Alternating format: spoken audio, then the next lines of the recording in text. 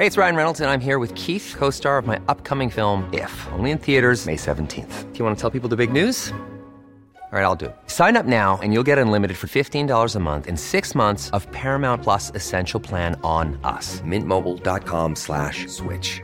Upfront payment of $45 equivalent to $15 per month. Unlimited over 40 gigabytes per month. Face lower speeds. Videos at 480p. Active Mint customers by 531.24 get 6 months of Paramount Plus Essential Plan. Auto renews after 6 months. Offer ends May 31st, 2024. Separate Paramount Plus registration required. Terms and conditions apply if rated PG. Hiring for your small business? If you're not looking for professionals on LinkedIn, you're looking in the wrong place. That's like looking for your car keys in a fish tank. LinkedIn helps you hire professionals you can't find anywhere else, even those who aren't actively searching for a new job but might be open to the perfect role. In a given month, over 70% of LinkedIn users don't even visit other leading job sites. So start looking in the right place. With LinkedIn, you can hire professionals like a professional. Post your free job on linkedin.com/people today. Right, we're inside. Episode 037 of TBC Podcast, brought to you by GRM Daily, presented by myself, Michael Payne. I'm Trudy Barry. Renee. And we, like I say every episode, we like to keep in tradition and we let guests introduce themselves, but this guest really needs no introduction, to be perfectly honest. But in keeping with tradition, if you'd like to. I'm not sure what the significance of 037 is, but I think by the end I'm going to work it all out, like Illuminati style. My name is Mike Skinner. Yeah. Welcome. Yeah, that's all it really needs, to be fair. Stunned silence from the crowd there. Silence is good. I like your artworks. Is they all by like Ruben and stuff? Not those two. No, they're by Paint Freaks. Yeah, They've got Paint sick. Freaks on the artwork. Gee. Got Kano, Dizzy, Gets, and Gigs. And is it always this well populated in the Headquarters. in the trap house? I wasn't going to describe it then because we might give away the location. Might do. There's a few that people might, Link Up TV might run up on us or something. You know. Never. He's hoping that doesn't happen in the next 40 minutes. Or so. What have you been up to? It's speaking for itself to us, but you know. Okay, that's good. Yeah, I mean, Tonga is kind of like the centre of my universe at the moment, which is the club night that I do with Merkage, who you know very well. Yep. That was really just a case of going to Merkage and wondering why the hell there wasn't a Merkage in London. Because they're big in Europe, aren't they? Yeah. Well, I mean, kind of the European stuff. And obviously Manchester. Obviously, you know, I mean, Manchester is the club night Merkage, and I think Dave probably.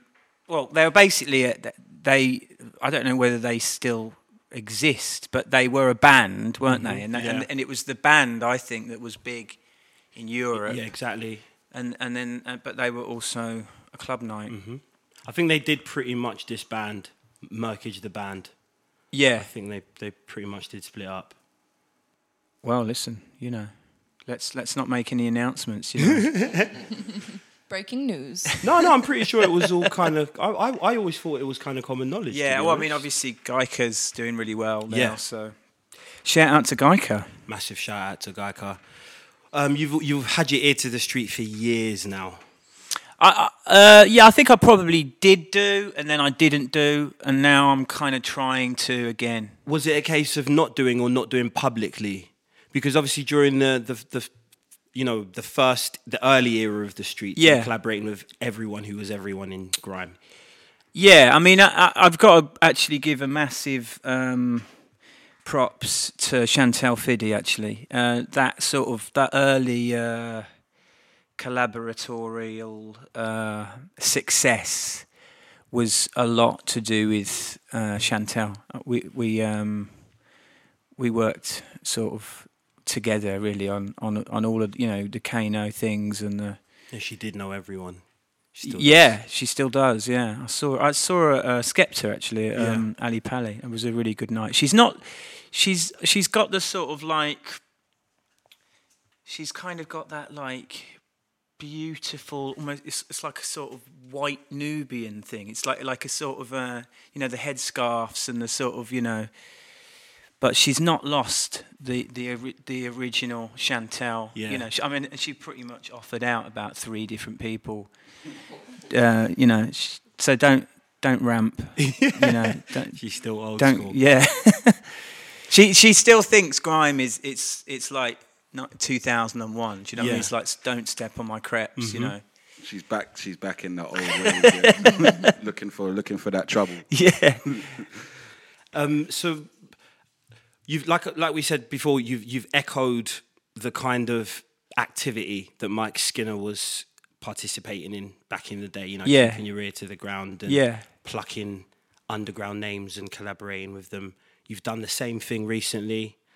Is there anyone who you're looking to work with? Can we get maybe an announcement, or maybe someone that you are working with that no one's heard the outcome yet? To be honest, actually, the person that I'm most looking to work with is Desper Robinson. Actually, I think he's like one of the most impressive. But obviously, he's not an artist. Not that I know of. I mean, he might have a tape, ready to drop. If anything goes wrong, but. No, I mean all the. I really get on with the Brummies actually. Yeah, I kind of fell out with all the Brummies that I used to know. I kind of fell out with, but I did miss it. I didn't really go back there, and I missed it, and so kind of hanging out with like JK and those guys, Mayhem and stuff. That remix is amazing. Yeah, remix is sick. Yeah. How did that come about? Was that through sort of hanging out with the new kids on the block, or? Yeah, I mean, really, we did a record called CCTV with JK and Mayhem, obviously, and I mean, it's no different, really. You just sort of build, relationships. I mean, there's I think music's fascinating. And actually, grime and rap, I think probably the thing that I've come to love about it in probably like my second sort of period of like, being involved, grime 2.0. It's just how it's kind of like politics. I mean, in the nicest possible way. It really is like if you look at like how, say, like Whipping Excursion, the level of how he sort of owned the timeline when he put out that record. You don't get that without and it's not always like people getting on. Because people have these. I think they have these short periods of sort of being close, and then sort of maybe not. I mean, I used to hang around with Skepta a little bit, and I haven't really seen him for ages, really. Or I saw him in Amsterdam, but I think you have these like relationships with people, and there's periods when I sort of kicked about with. I used to kick about with Dizzy a bit, but I haven't seen him in a while. I saw him in the summer, but I'm probably the closest to sort of like Kano at the moment, really. But I mean, not that I'm that close. But you kind of have these. But when you add it all up, it's really like politics, and no other form of music really has that. Because in the middle, when I kind of wasn't involved with grime, I was basically like a rock band, really. We were just doing festivals and you see a lot of different people at festivals, but generally it was people that were signed to major labels or artists and bands and stuff, and they don't really. There's no need for them to. I mean, they might hang out in a bar like on Big Day Out or something, but they don't really have any contact with other bands, not like rappers have to, I mean, you know, obviously rappers do features and stuff like that. Yeah, there's so much more collaboration going on Yeah. in street music than there is But yeah. in. It's very rare that you'll see collaborations going on with bands. So yeah, their Yeah. relationships, I suppose, have to be either social or nothing really. Well, don't yeah, they? and they, you know, I've seen artists support other artists when I know they don't like each other. Yeah. And I think that is really evolved and really interesting. In the same way that, you know, David Cameron would have to support a bill of, you know, Theresa May for other reasons than them giving a fuck about each other, you know. That's mad. It's a mad analogy when you put it like that. Like, I didn't really think of the back. Yeah, I mean, I think if you say politics, it's kind of, I don't mean it in a bad way. I don't mean it in like a dark, like Illuminati way. I just mean it's everyone has to have a relationship, and you really can't. There's very few people that have like really sort of like, I want to say gone clear, but sort of, you know, not interested. I mean, probably the only one who's maybe completely not interested is Dizzy, because I don't know, at some point he just decided he wasn't into it. Tiny Temper to a certain extent as well. Maybe apart from the beef with Chip, you could say that he but I mean, kinda he's had got his this- events. I mean, he was out he was at that white party the other night, wasn't he? With Crept and that, yeah. He was at that party. Yeah, he was there. He's about, man. Yeah, I mean, he's got his disturbing events. I mean, I've seen him a few times. Yeah, of course, well, he's done many collaborations, you know, as sort of projects other than albums with a lot of underground MCs. What was the last one? Was it Junk Food? Yeah, the it's last Junk one? Food, yeah. Where he teamed up with pretty much everyone from Yeah. the streets that was there. I mean, like 6-7 say that they don't do features, do they? They kind of see themselves as being very independent, but I mean, they still, you know, they did a gigs feature, didn't they? And Yeah. I just want to ask, obviously you said you and Kano are quite tight. Well, I mean, yeah, he'd probably disagree with that. Would you I've say in seen- comparison, you mean?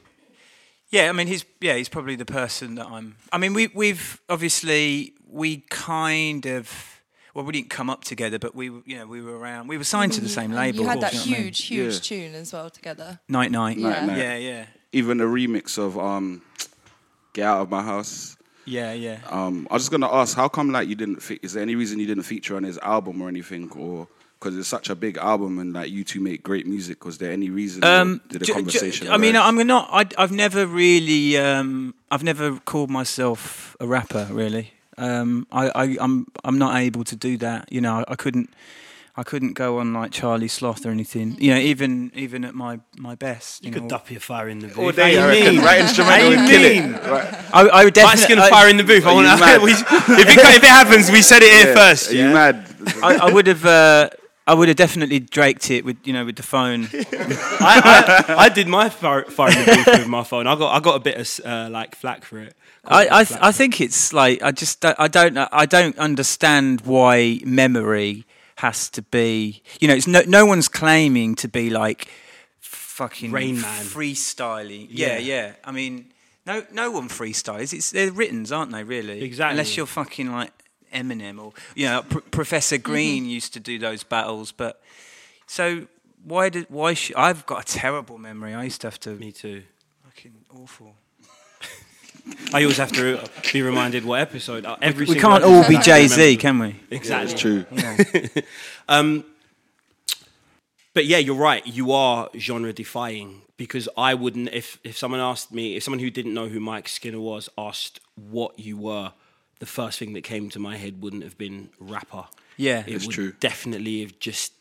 I don't know if I would have been I'd able just say to one of the dopest Yeah. artists from England. That is an artist. Like, I would say like spoken word, but MC still because Yeah, I there mean, is- they would just. It's yeah. loose. It's loose, you know. Yeah, but there yeah. is Can't cap it. definitely a method, isn't there? Yeah, and I didn't really have that. I think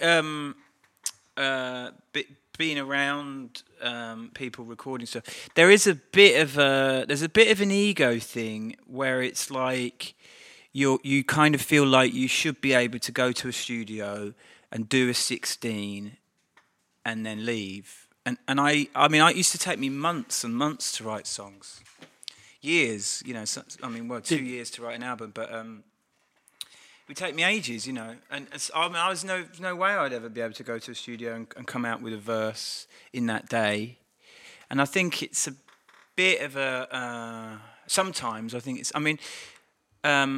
I've never been around gigs when he writes, but I hear that he sort of does it like one line at a time. He sort of spends, and I feel like I can hear that sort of level of quality. I mean, something that I find is quite similar between like your lyrics and even gigs is it's more like storytelling, rather than just. Well, I mean, I used to often I would start at the end, right? You know, where I'd know where I was going to end. Like a lot of great writers, like story writers, do. Yeah. So yeah, the idea that you could ever do that on the radio or whatever, sort of, you know. It's awe-inspiring, isn't it? To know that someone could, you know, just come off with perfect rhymes. Absolutely, off yeah. the top. It's very rare. Yeah, I mean, I've got to give a big shout out to Professor Green. Absolutely, because I've never seen anything like that. I watched him every night, pretty much. He came on tour with us. Jump Off days as well. And I mean, you would not have wanted to go against that. Whatever genre you were in, it was. I've never seen anything like it. Shout out to the old me for actually plucking up the courage to battle him and losing. Well, you lost to Pro Green? Yeah, Jump Off days, man. Are you serious? I didn't know that. Yeah.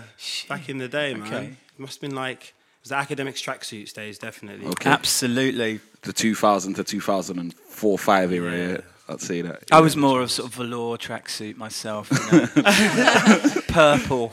Sean John. Waiting for that Sean John drop. But did that frustrate you when you first realised that sometimes it will take you really long to come up with a verse? Because when I first started writing myself, I used to write verses really quickly, but then at one point, I think when I went solo, it slowed down. So sometimes, yeah, you're right. It would take me months to write one verse or a song or something. Yeah, but then I realised that is I'd prefer to come out of a quality verse in 3 months than. I never had that. I never had that that ego thing. I mean, I just had a different type of ego, you know. But no, I just thought. No, that's why I never, you know, went in the studio with anyone and I didn't do features or anything like that. But it wasn't because and like as you just said, it wasn't because of any sort of disrespect. It was actually because I knew I couldn't do it. I wouldn't be able to do it. That's an honest thing to do, because a lot of rappers would be like, "Nah, I'm not on it," like, or just make up some excuse. Whereas, like, the honesty is the best policy. So, like, I just think that. I think it's a bit of a problem, personally, that that people try to work so quickly. Yeah, greatness can't be rushed, they say, innit? Like, no, unless you're Jay-Z. And even he got his technique from Biggie. For real, the non-writing without a thing in it. You know, I think actually that not using a notepad as well is really interesting, because I think people think that is it's like, oh my God, not only is he amazing, but he doesn't even write it down. Whereas I actually think, well, maybe that's why he's amazing.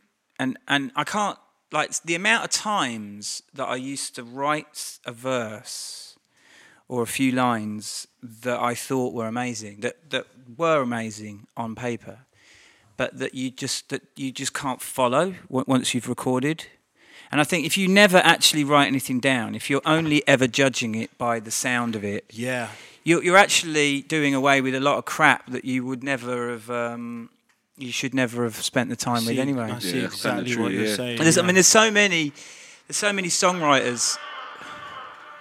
Gee, right. Well, here we go. What a Mariah! Shout out to the special feature from the TV. Yeah. Brief interlude. Mariah. She's on fire. TV had to get in on that one, boy.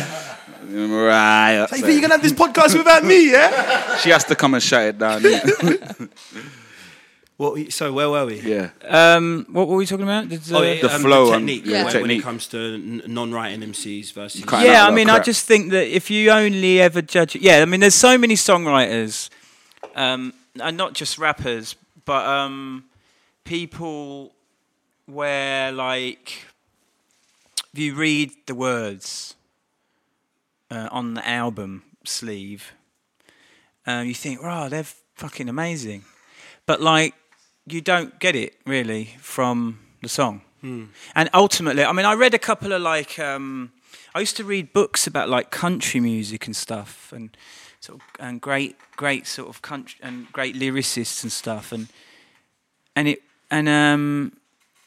you know, and it's all about sort of getting it over the net. It's all about, you know, if you're not understood, if you don't say something simply enough, it could be amazing.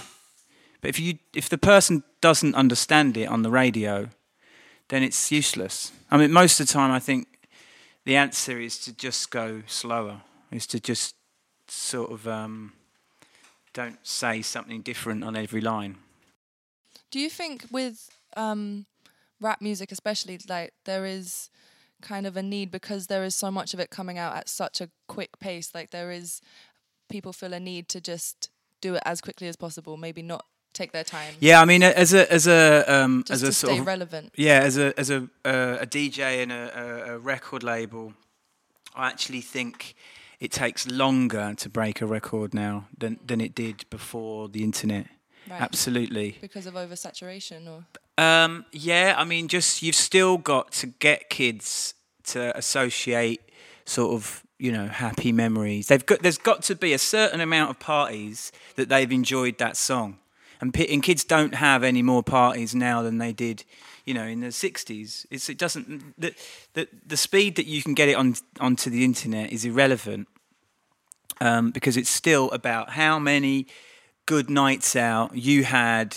Very true. And heard that song, and I mean, I actually, you know, people like Bizzle, you know, he releases one song a year. Every February he releases a new song, and by the end of that year, you know that fucking song, don't you? You fucking know that song, whether you like it or not. And I think it's a bit of an illusion. I think actually, I think you need to go slower, if anything, now.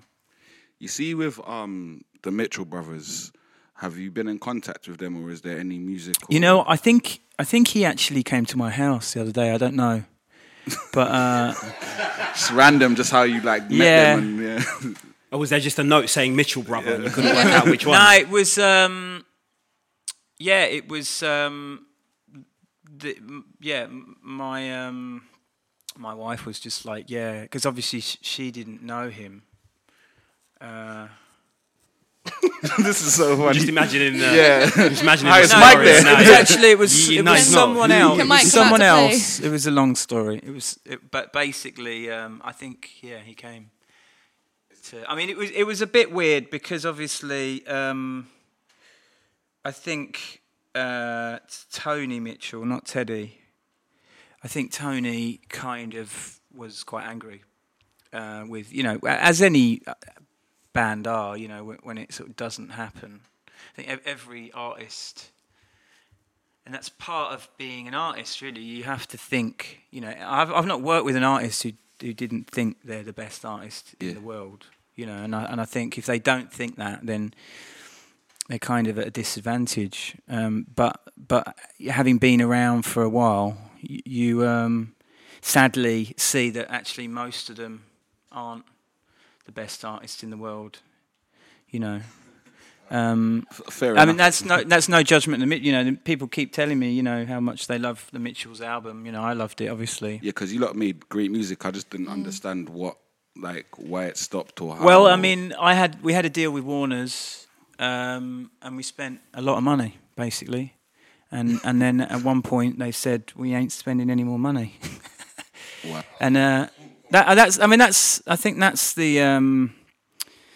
I think majors are actually. I'm really into the majors again now. Actually, I mean, one of the problems actually now is that because of Skepta and JME, everyone thinks they can do it on their own now, and I don't think even Skepta or JME would say that they've done it all on their own. I mean, they might not have been signed, but you don't have to be signed to be to get guidance and of course. But I mean, there's an amazing sort of, there's almost like an apprenticeship scheme now, which is fantastic. There's a community of sort of rappers and managers and stuff that you can sort of come up through.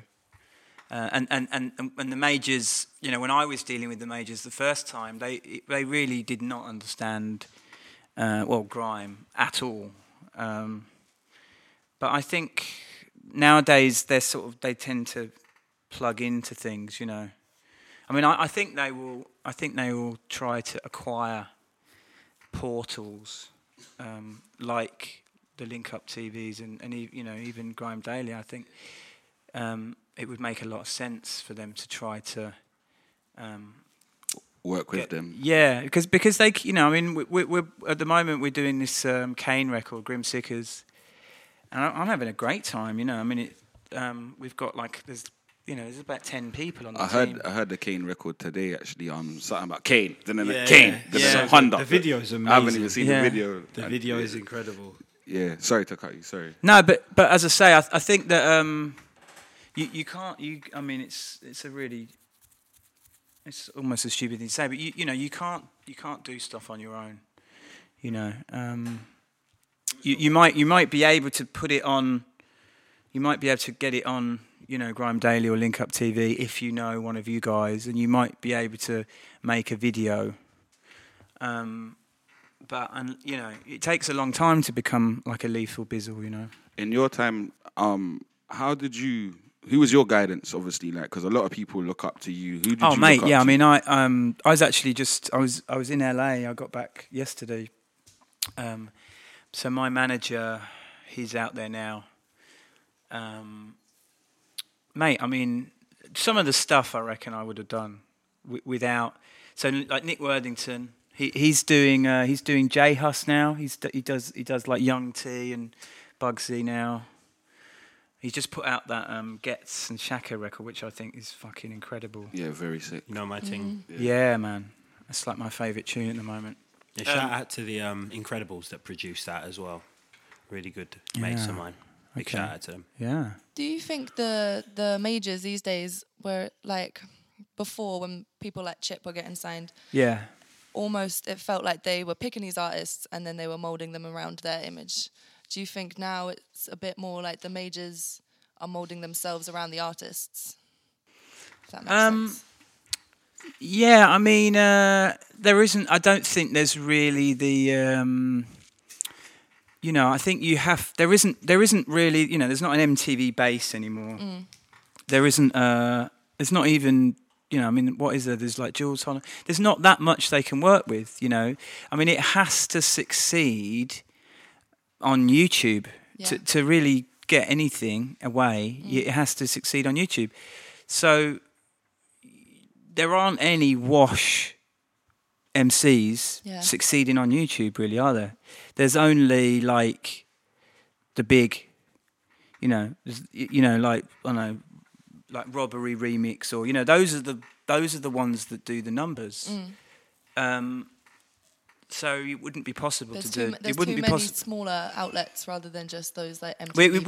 We wouldn't be possible to do a Chipmunk now. You wouldn't because no one would even see it. Yeah. But no, they still. It's not like a majors thing. I think it's just it's like a club thing. I think I mean, how would you? I don't think I would understand, say, like even Robbery Remix. I don't think I would understand that record unless I played it in a club. And as soon as you play those in it, and rap music isn't club music always. But there is still that thing. It's like, what's the chorus? What, Robbery?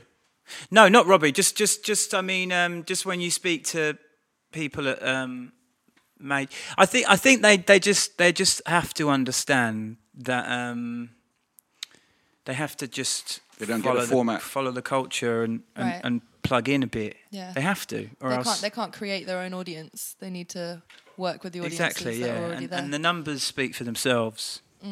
definitely. Yeah, so I mean, obviously, Danao would probably be the latest sort of. I don't think there's been any other sort of acquisitions lately. But Danao, I would have signed Danao ages ago. I mean, I'm amazed that Daneo's only just signed to a major for the first time. I think it always comes round.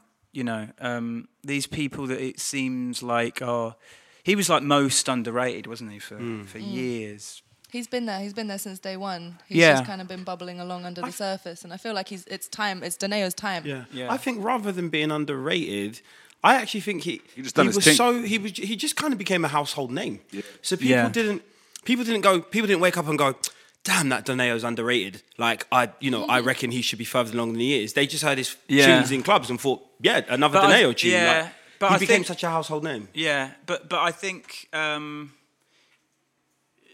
in order to sort of like go clear or really to have your moment to like own the timeline, you have to have a moment where people go, he's sick. We all know he's sick, absolutely. And this is the reason why.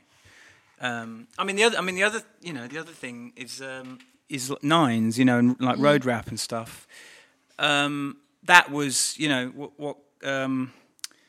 what Caroline has done is incredible. It's exactly what any rational thinking A&R person should have done. You just go, okay, no one is really representing the Nineses and the Pot of Papers in the sort of media, but they're massive. They do millions and millions of hits on YouTube. It's kind of obvious, and so I think you're going to see that happen more. Yeah. Do you think the majors are just scared of the whole, what's that form that they can't get people to perform? 696. Yeah. Do you think that's one of the reasons why they're just? Well, they're not really. The 360 thing, getting money from show, that doesn't really kick in really for a while. A lot of those 360 deals, the floor is like 15 grand or 10 grand a show. You have to really be doing well. So,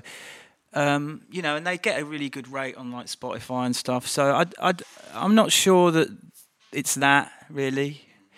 I just think that, for a very long time, I think road rap was like, well, it's only a YouTube thing. It's just kids that are just loading up these, it's like sort of 13-year-old kids doing these playlists and just caning off loads of views, but because that's the way they listen to them or something, But until someone has a success, then it's always going to be, But I don't know. Well, I was around when Giggs when Giggs first went to XL. Yeah. Because I did a song with him called Slow Songs. Big tune. That's one of my favourite songs. Yeah. And we went into XL because XL contacted me because I think Zayn played it on Radio 1 and then XL contacted me and I went in there and I was kind of hoping to be part of that deal, but I was not needed really. No, it was it's personal with the police. It's not. I'm actually shooting a documentary at the moment with Vice, with Noisy about. It kind of started off as being a thing about road rap. So I've been interviewing a lot of people that are affected by 696. That we've been talking to 6-7 quite a bit. Can I just ask, what is 696? It's a form that artists of a certain ethnic persuasion, or no, I'm joking. That's a form that basically artists of a certain genre have to sign.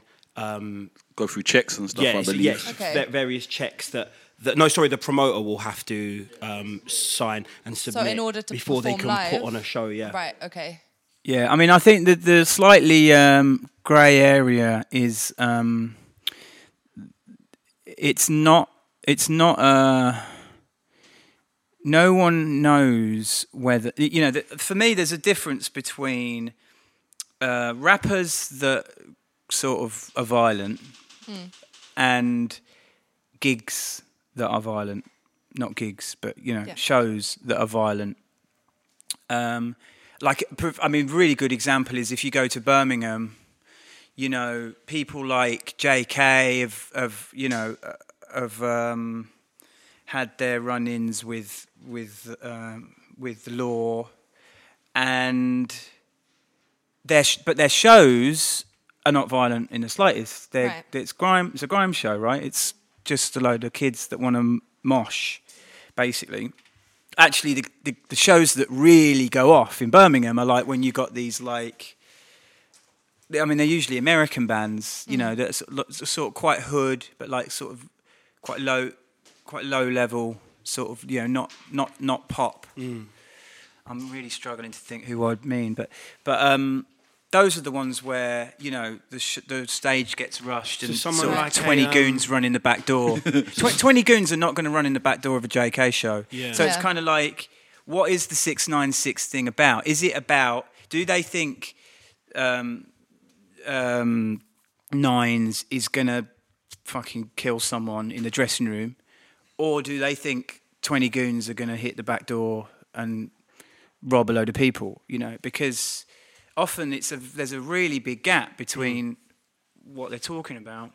I think an example that I would give would be A$AP Rocky when he was first coming up in the UK. Remember there was that whole incident in Camden when his watch Rolex, was taken off by someone and violence erupted. Yeah.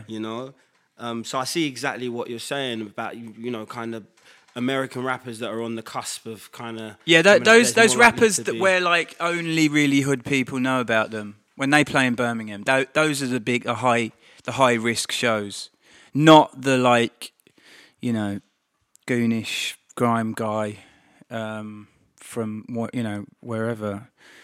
But no, we've been interviewing quite a lot of people.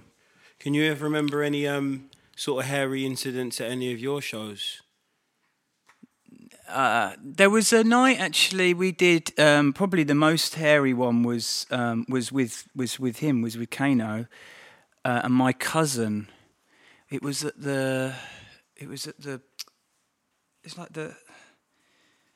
like a Prince's Trust thing. Jay-Z was headlining. Oh, at Earl's Court. Urban. Oh yes, of course. It was when Jay-Z. It was just before Black Album came out. Yeah. It was probably 2005, maybe. I was cool. I was definitely at that gig. Yeah. 100% at that gig. Yeah, and Kano and my cousin and I think maybe like Getz. It's a hell of a lineup. No, they were wandering about. I mean, this is really early days for Kano. He wasn't a celebrity really. I think Dizzy was on the bill. And I think there was like a flash of like chrome, and it was just. I think they ended up. I don't want to get Kano into trouble. Basically, someone hit a security person because they had to get backstage, and obviously when sort of 7 guys are running towards security saying we need to go backstage, they obviously are like. Well, what for?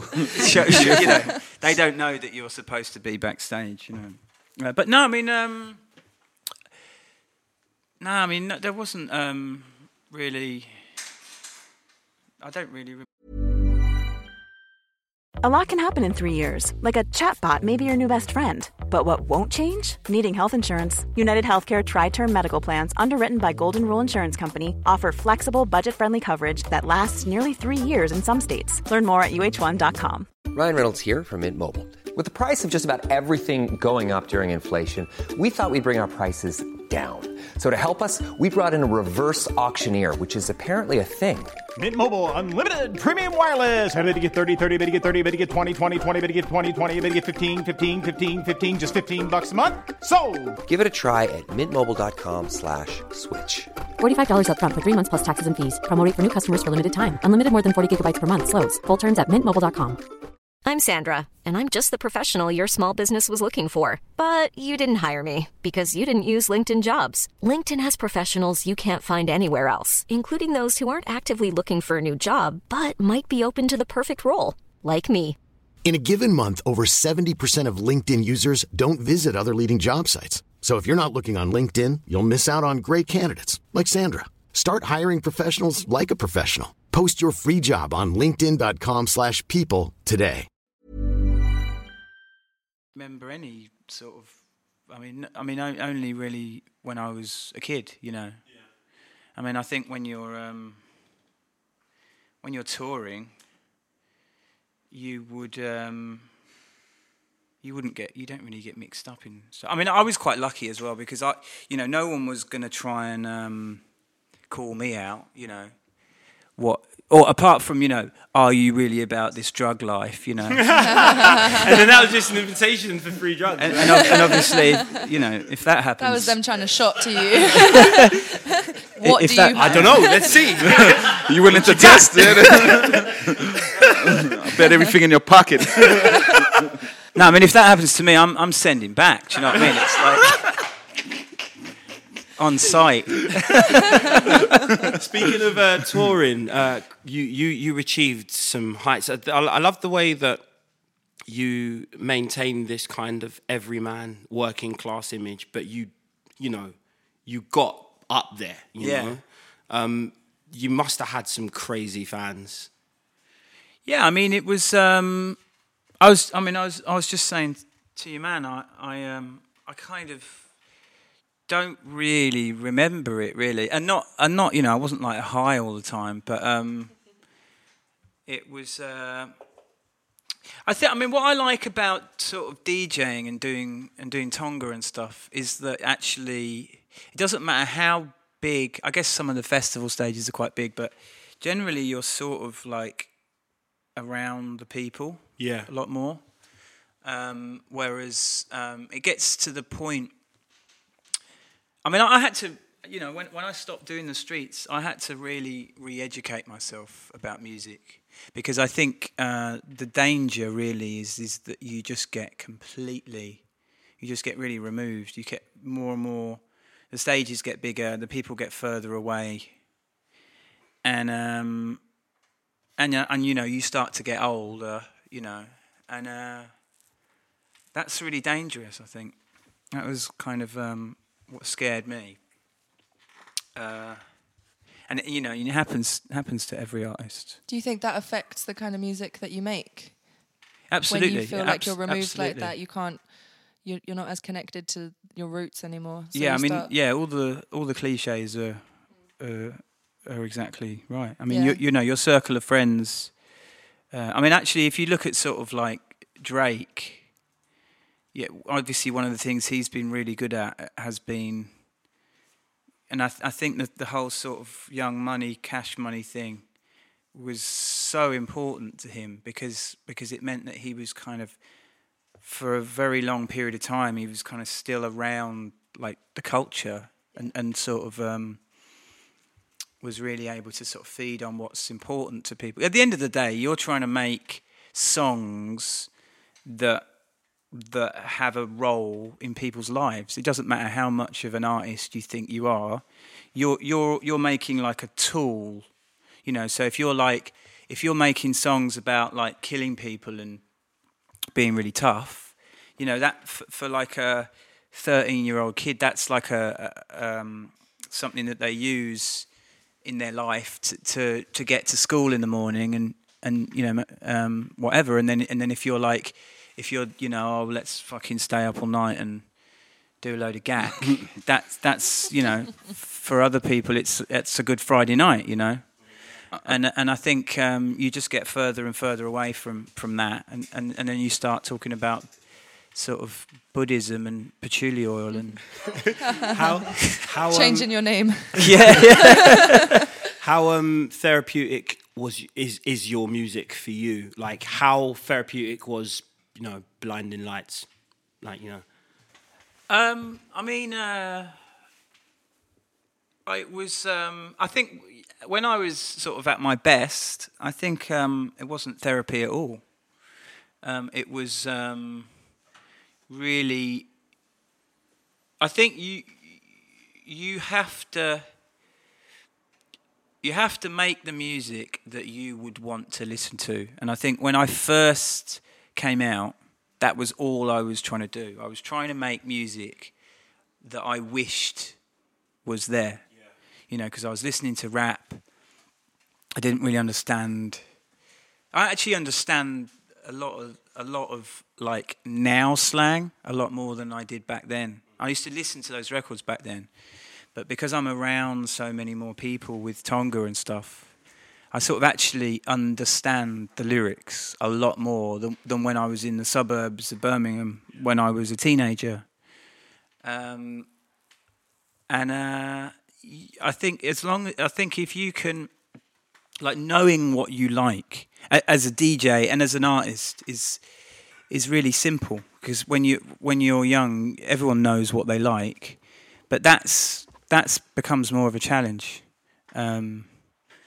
And so, no, I mean, at my best, I just knew what I wanted to hear, and I made it, and I kept that. I was very focused, and I think the moment that you start seeing it as therapy, I actually think it can sort of go a bit wrong. I just want to ask. Obviously, like, original Pirate Material is like a soundtrack to a lot of people's lives. I was just about to say that. Yeah, like, definitely is. Obviously, everyone's doing these like shows of like their albums. I.e., Get's done his Ghetto Gospel, brilliant. Dizzy's done his Boy in the Corner. Is there anything in the pipeline with the streets? Or I mean, it's the 15-year anniversary of original Pirate Material this year, isn't it? Yeah, that was a couple of weeks ago. I think I think someone did a party in Brixton somewhere. We were going to turn up actually and tell them to open the till actually, but hand it all over. How does it feel? 10 toes. Proving the grand does something. So nothing's happening at all with the. No, I mean, I don't miss it. You know, I mean, I'm lucky.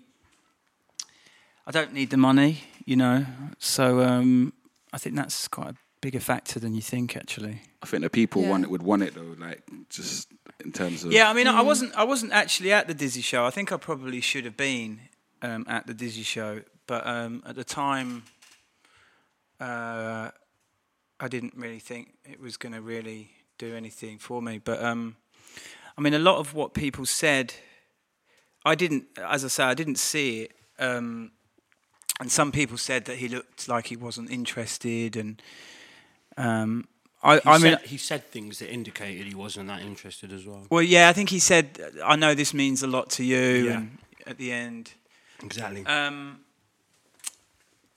mean, I think that. I think that's kind of the problem. Actually, is what you feel is often completely different to what I mean, like, you know, if you write a love song about, you know, I mean, like, sort of Dry Your Eyes, you know, what that means to me is like really just singing it every night and sort of knowing every word inside out, and just a lot of money, you know. But obviously, but you come into contact with people that go, you know, I broke up with my girlfriend, and, you know. I don't give a fuck. I just got a PRS. Got that check. I was about to say something, but it's going to make me look so damp now. I was going to say. But that doesn't discount, you know. Yeah, I was going to say, like, how does it feel? And likewise, creating a record. Like, I would say I listen to Stay Positive probably on a bi-weekly, maybe like once a monthly basis, like every single month or every 2 weeks. I still listen to that track since I was about 12. Well, actually, we never really performed that live. So actually, that is probably. I'm probably closer to the original feeling of that song, but I think when you sing it every night, it's just almost like a road map. It's not, you know. Yeah. So is it quite a strange feeling then, knowing that like songs like Dry Your Eyes, that people have such deep connections to emotionally, and then you just feel kind of removed from it. Is that strange? I think it's important to. I think that's what makes artists that are coming up so much more powerful to the audience, is that they're just so much closer to. They've just got so much more in common with the audience, and but I think you have to remember that that you're trying, or their emotional connection to the song is what you're trying to do, and not in a cynical way, but you have to have, I think, the humility to say this is a song for them. It's kind of and I think we like to think of artists as being really sort of selfish, and I think in a way it should be kind of convincing, and it should always come from a place of experience. But yeah, I think you go a bit wrong. I think when you start to think that it's about you, that's when I think it goes a bit mad. I mean, actually, probably like if you compare like Kanye to Drake, Drake will never lose he'll never take his foot off that sort of hood jam pedal. It's got to, like, because he's kind of he's not really like a hood guy, is he? No. But he's like, he can't bring himself to not sort of like try and feed the streets like that. Yeah. Whereas Kanye doesn't give a fuck. I mean, he will almost by accident do a banger or two. Yeah. I mean, there's loads on the new album. And I think it's just like where you come from. It's interesting that you picked those two artists, because I feel almost like Drake kind of makes music for other people. Yeah. Whereas Kanye more makes music for himself. Absolutely. And I think there's definitely good bits. I think sometimes you want to just shake certain artists and go, just make something for us. I know you don't care about us, but please just make something for us. I know you can do it. Yeah. And then Dr. Drake. But then other people. But that's just what type of artist you are, and there's always going to be good points. I think there's pros and cons to both. I mean, I want Drake to just have a complete meltdown now and just start, experimenting with like synthesizers in Germany and just like a Kraftwerk style. But he's never going to do that, is he? He's always going to go no. Quick question before the break. We'll have a little break and then we'll come back for a very sort of short segment after that. Well, not even quick statement. I wore Reeboks for this for this occasion. Are you still quite close with them as a? Well, we're doing a party on Thursday. You are actually. If you want to come down. You're DJing with Tonga. Yeah, right? Tonga. Yeah. What was the because you famously did the. There was that instance at a festival on it where you got everyone to take off their shoes off. Yeah. Was that what sparked the relationship? No, I mean. Wait, what happened? Sorry, could you give us a breakdown? It was like the Run DMC. Yeah, I mean, it wasn't really. I think I did really well. Got sort of big. I mean, actually, because it was the sort of the 50 Cent sort of era. The I Am campaign, and really they came over here. They had 50 Cent and they had Jay-Z, and they came over here and they said, well, who is the equivalent? And it wasn't like it was really popping. There weren't any gigs or Skeptors at the time, so sort of I was that guy really. But bought me a house. So. Perfect place to take a break. All right, we're back for part 2 of episode 037 of the TBC podcast, brought to you by GRM Daily. We're joined in conversation by none other than Mike Skinner. We've covered so many topics in the first half. This is going to be the very much shorter half, and we should probably kick it off with Track of the Week. Cool. Yeah? It's a good place to start as any. I'm done. Yeah? Ladies first. Okay. Wait, hold on. Explain to Okay. Mike what track of the week Yeah, is. it's quite pretty simple, self-explanatory, yeah. isn't it? I thought it might be more I mean, complicated. it's your favourite. I was hoping it wouldn't just simply be track. I've used Racetrack It's your before, yeah. Oh, have you used it before? have, yeah, that's the only track I could think of at Delete the that, time. Ren. Delete that. Yeah, what's your favourite? It doesn't even have to be a song that came out this week or recently even. It could literally just be a song that you've either played a lot or thought about a lot this week. Well, obviously the biggest song in my life right now is Kane. Mm-hmm. I've got to actually give a mention to the Gets verse. Oh my God, I just heard that today. Yeah. Which I actually hadn't heard it. I'd heard about it, but I actually only heard it on Grim Sickers' Instagram, and I reposted it. I think that's how I heard it off your repost. Gets is like It's Animal. Gets is. I mean, he's like probably like the only one of like the first generation who hasn't had like a sort of pop career. Do you know what I mean? Like pretty much all of them have had a moment now, haven't they? A mainstream moment kind of thing. Yeah, I mean, obviously, he did sort of make a bit of a play for that back in the day when everyone else was, but he never really. He's so. I mean, if you speak to like Austin at Spotify, he's like Gets is probably the most sort of popular. If obviously not counting like the Stormzy, out of all of the people that haven't sort of like really gone clear, So there's that, and obviously Know My Ting as well. Second verse on that is unbelievable. Mm-hmm. Your turn. No. Ladies first. Like I said. Go on. Okay. Okay. Yeah. Purely because it turned 14. The album turned 14 yesterday. Has to be a 50 Cent track. Many Men. Wow. Many men. Wish death death upon me. I want to get something to eat, dog. Oh shit! What the fuck? Back. Yeah. Yeah, that's my track. You'll have to go next, Ren, because I can't think of one right now. Proper brought it up as well. I'm gonna go for it's an old school tune.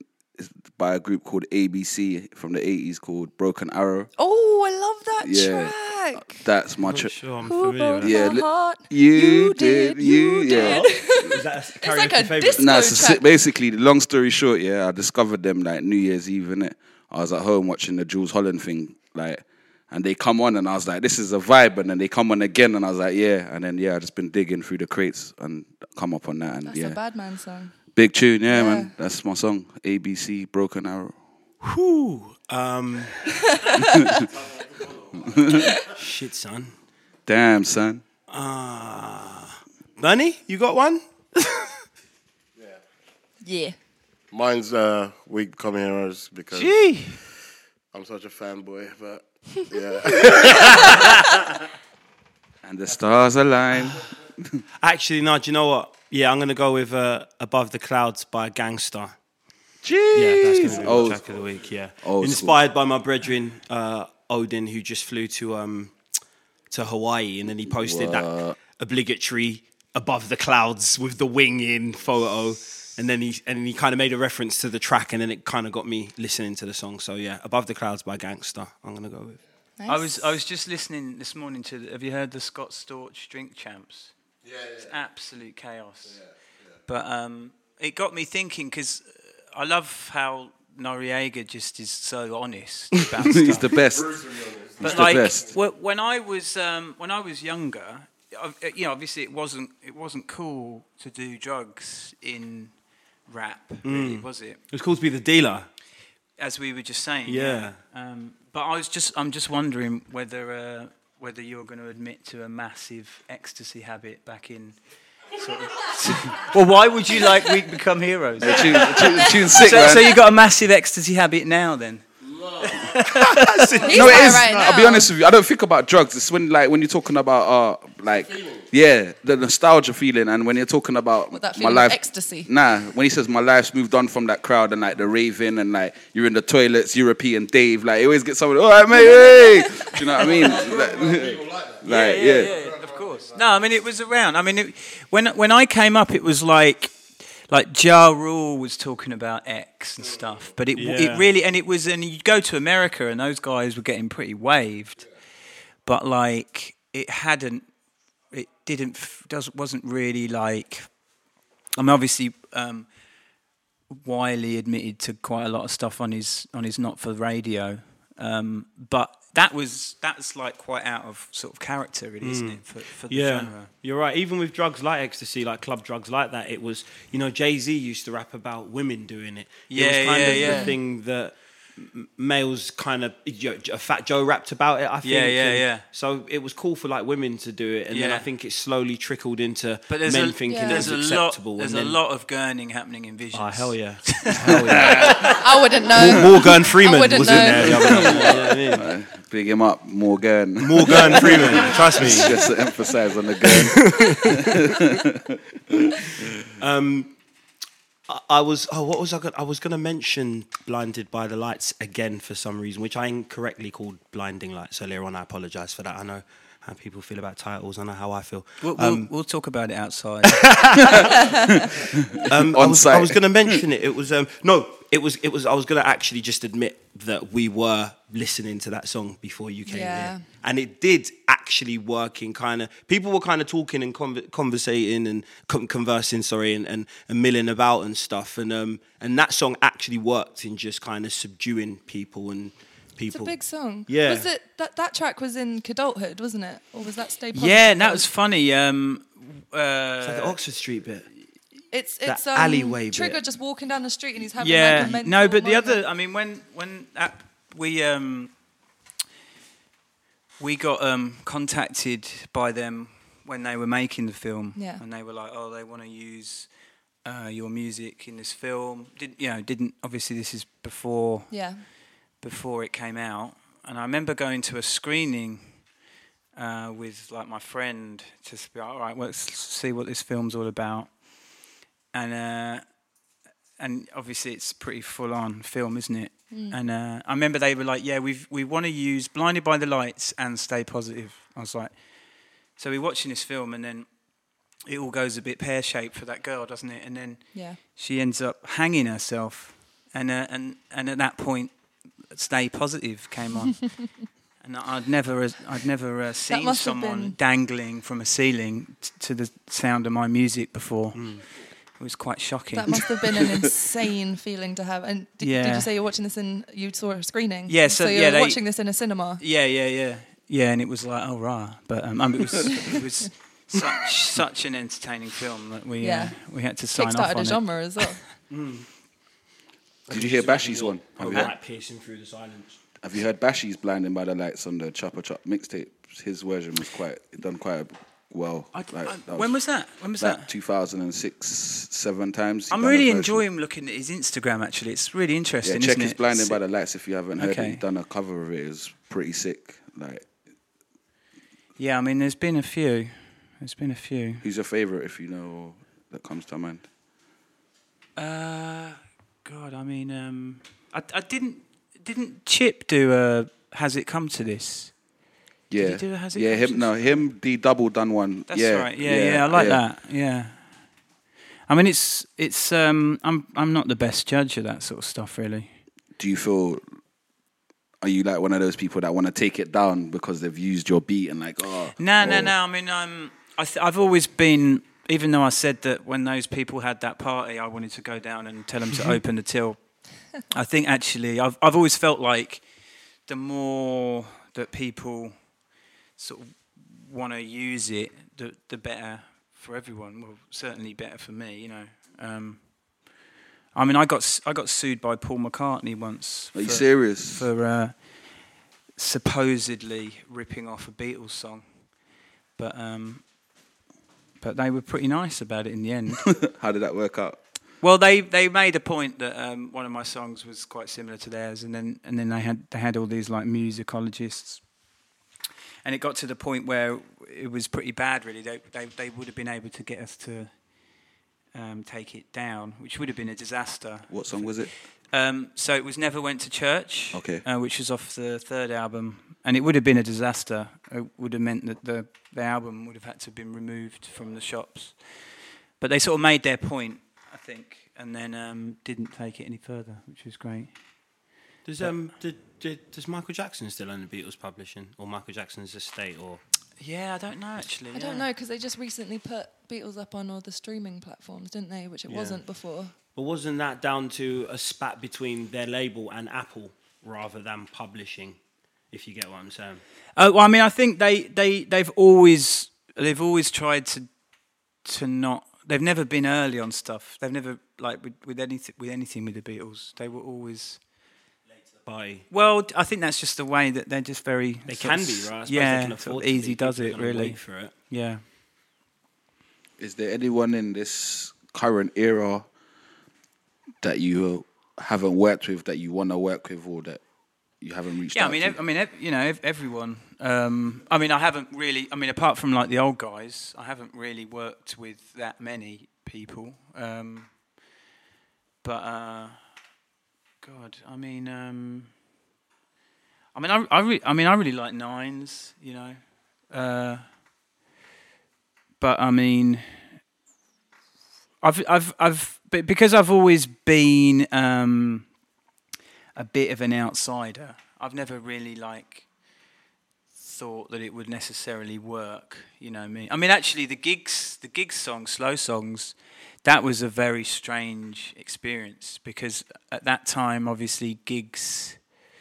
I was on Instagram this morning, and CBiz did an Instagram live thing, and I was watching his live Instagram. And you can't avoid those things, can you? Yeah, but the comments were just fucking mad, like just yeah, fucking hell, like just the. I think when you get those like really street guys, and Giggs was obviously that guy early on. Just the sort of remember when like Nines had that photo with Sam Smith, and just like the sort of homophobia and stuff was just. Like eye-watering. Yeah, I even saw some on Giggs posted a photo with Eubank Jr., didn't he? Yeah, I see and there that. were even some homophobic comments thrown into the pot. No way. Well. Serious? Yeah. What did you see? I wasn't even aware of the guy's sexuality previously. Who is? Because Eubank Jr. That's what I'm saying. I don't know, but like more than three people said it in the comments. I was thinking, well, it must be true. Nah, I can't believe it. It doesn't. When did that become a thing? Like, We've discussed it before on this very show. Like, internet comments are where humour and morality go to die. Yeah, but I do think with the really street guys, it's like almost like a window into like, oh, actually, like this is. There's some fucked up shit going on here. You know what I mean? This is that. And so when I did that Slow Songs with Giggs, it was like there were only two kinds of comments on that video. It was street guys, and then it was like streets fans. Mind the pun. That could be one of your Instagram. One of the puns, one of his captions. You should know that one. That's that's yours. Yeah, we could talk about a royalty rate. Money don't get sued now, Mike. Paul McCartney comes for us. You must have you must have an agency now for surely the amount of likes you get, don't you? Afraid not yet, but maybe after this. Yeah. Now that you've co-signed me. I might hire you to write my Instagram captions in the future. As long as hire is the operative word. All about the money. The most important question I have about Slow Songs is where the hell did you get that fly-ass jumper that you were wearing in the video, man? I'm glad you said that, actually. That jumper was amazing. The video is cold as well. I think like when you're young and like you're like doing well, I think you sort of owe it to yourself and people to wear terrible clothes, don't you? Really? That jumper was just.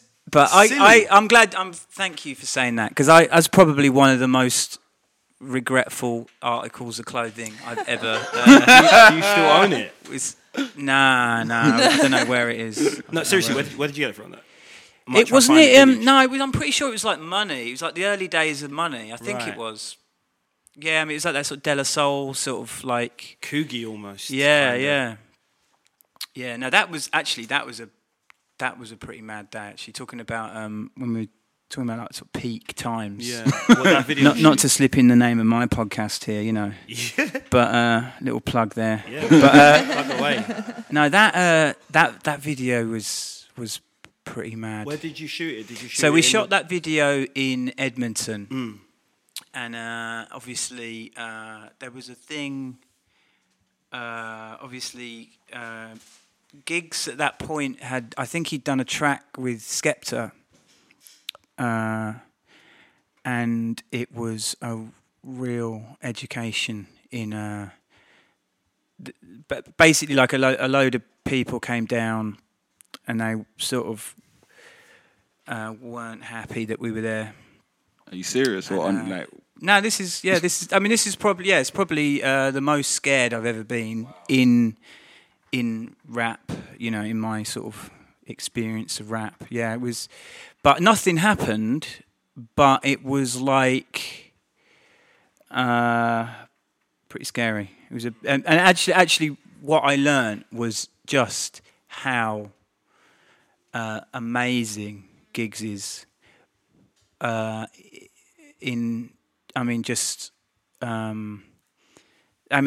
seemed like they ended up being pretty good friends. I mean, he went out there, he was like rapping with them and stuff. I mean, I think obviously, you know, his brother was there and stuff, so I think there were just things that were understood. We get that. Yeah.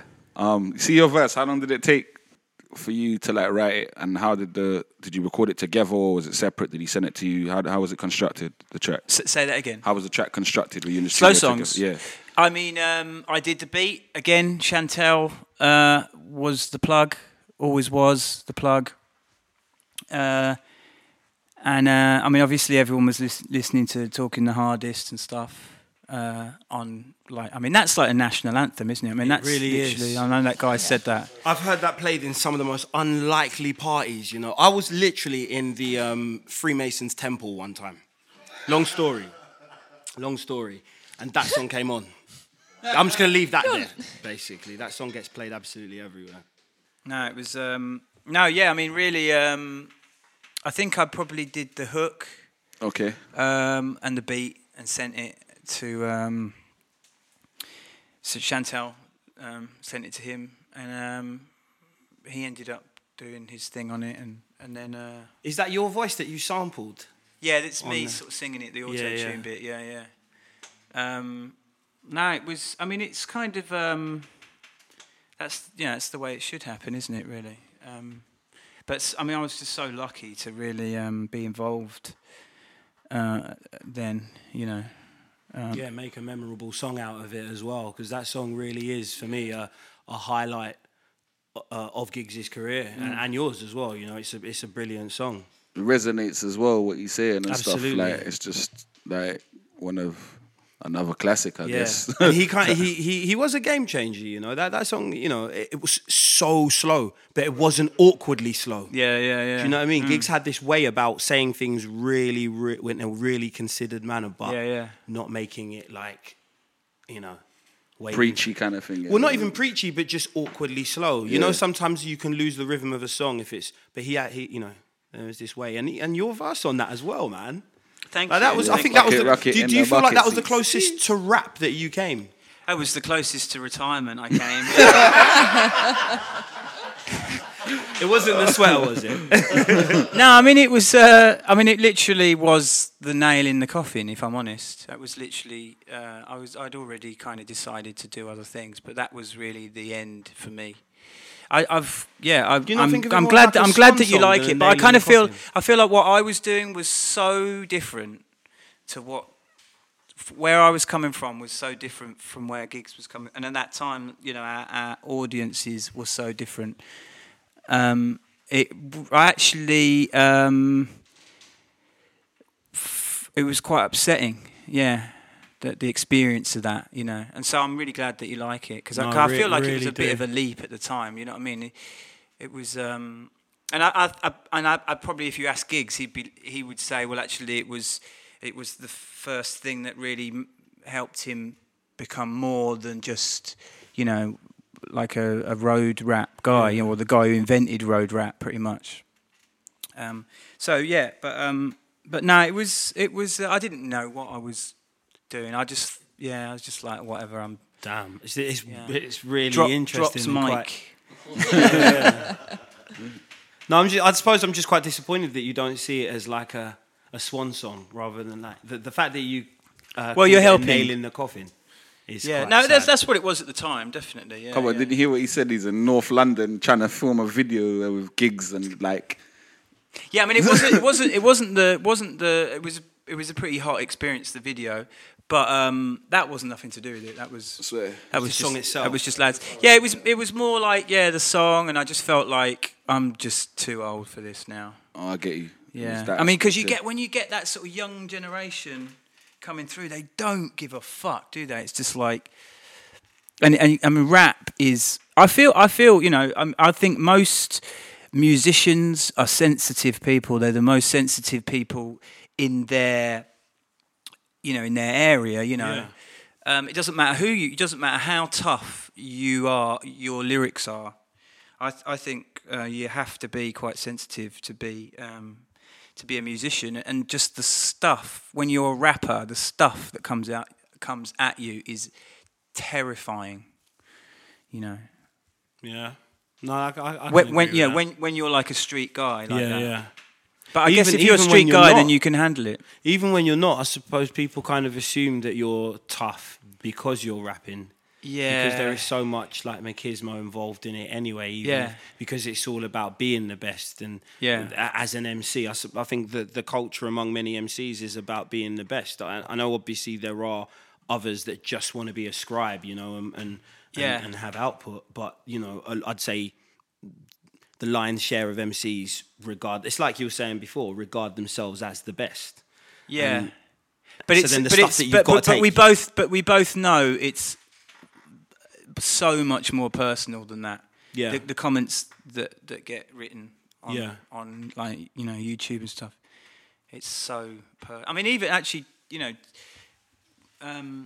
some of it as well is like just like talking about like open cases and stuff. Like there's like sort of drill guys or whatever. It's like they're talking about like cases that are going to court and stuff, and it's just like it's madness. It's fucking mad. No, I mean indie bands don't have that. I think the only band that would have caught a case was that Lost Prophets one, in there, but that was for completely different reasons. You get me? Whoa! Yeah. I think I'd take the road cases any day over there. The cases the bands get, boy. But I think that probably is a appropriate place to end this one. That'd be a nail in the coffin for this podcast. Yeah, that's my podcast career over now, and I'm glad you were all here to witness it. No, seriously, thank you so much for coming through. Thanks for having me, man. It's been an amazing experience, Mike. And this has to be now my favourite episode ever, man. Wow. Yeah. 037. Yes. Gang. Round of applause for Mike Skinner. Legend. Big him up. Thank you for coming again. Appreciate your time, man. Thank you for having me. Cool. Hey, folks, I'm Mark Maron from the WTF Podcast, and this episode is brought to you by Kleenex Ultra Soft Tissues, your ally to help tackle your allergy symptoms this season. I love the change of seasons, but nobody loves pollen and all those other things floating in the air that make you sneeze during this nice weather. Kleenex Ultra Soft Tissues are hypoallergenic and allergist approved, so fight back against watery eyes and runny noses without worrying about irritating your skin. For this allergy season, grab Kleenex and face allergies head on. Even when we're on a budget, we still deserve nice things. Quince is a place to scoop up stunning high-end goods for 50 to 80% less than similar brands. They have buttery soft cashmere sweaters starting at $50, luxurious Italian leather bags, and so much more. Plus, Quince only works with factories that use safe, ethical, and responsible manufacturing. Get the high-end goods you'll love without the high price tag with Quince. Go to quince.com/style for free shipping and 365-day returns.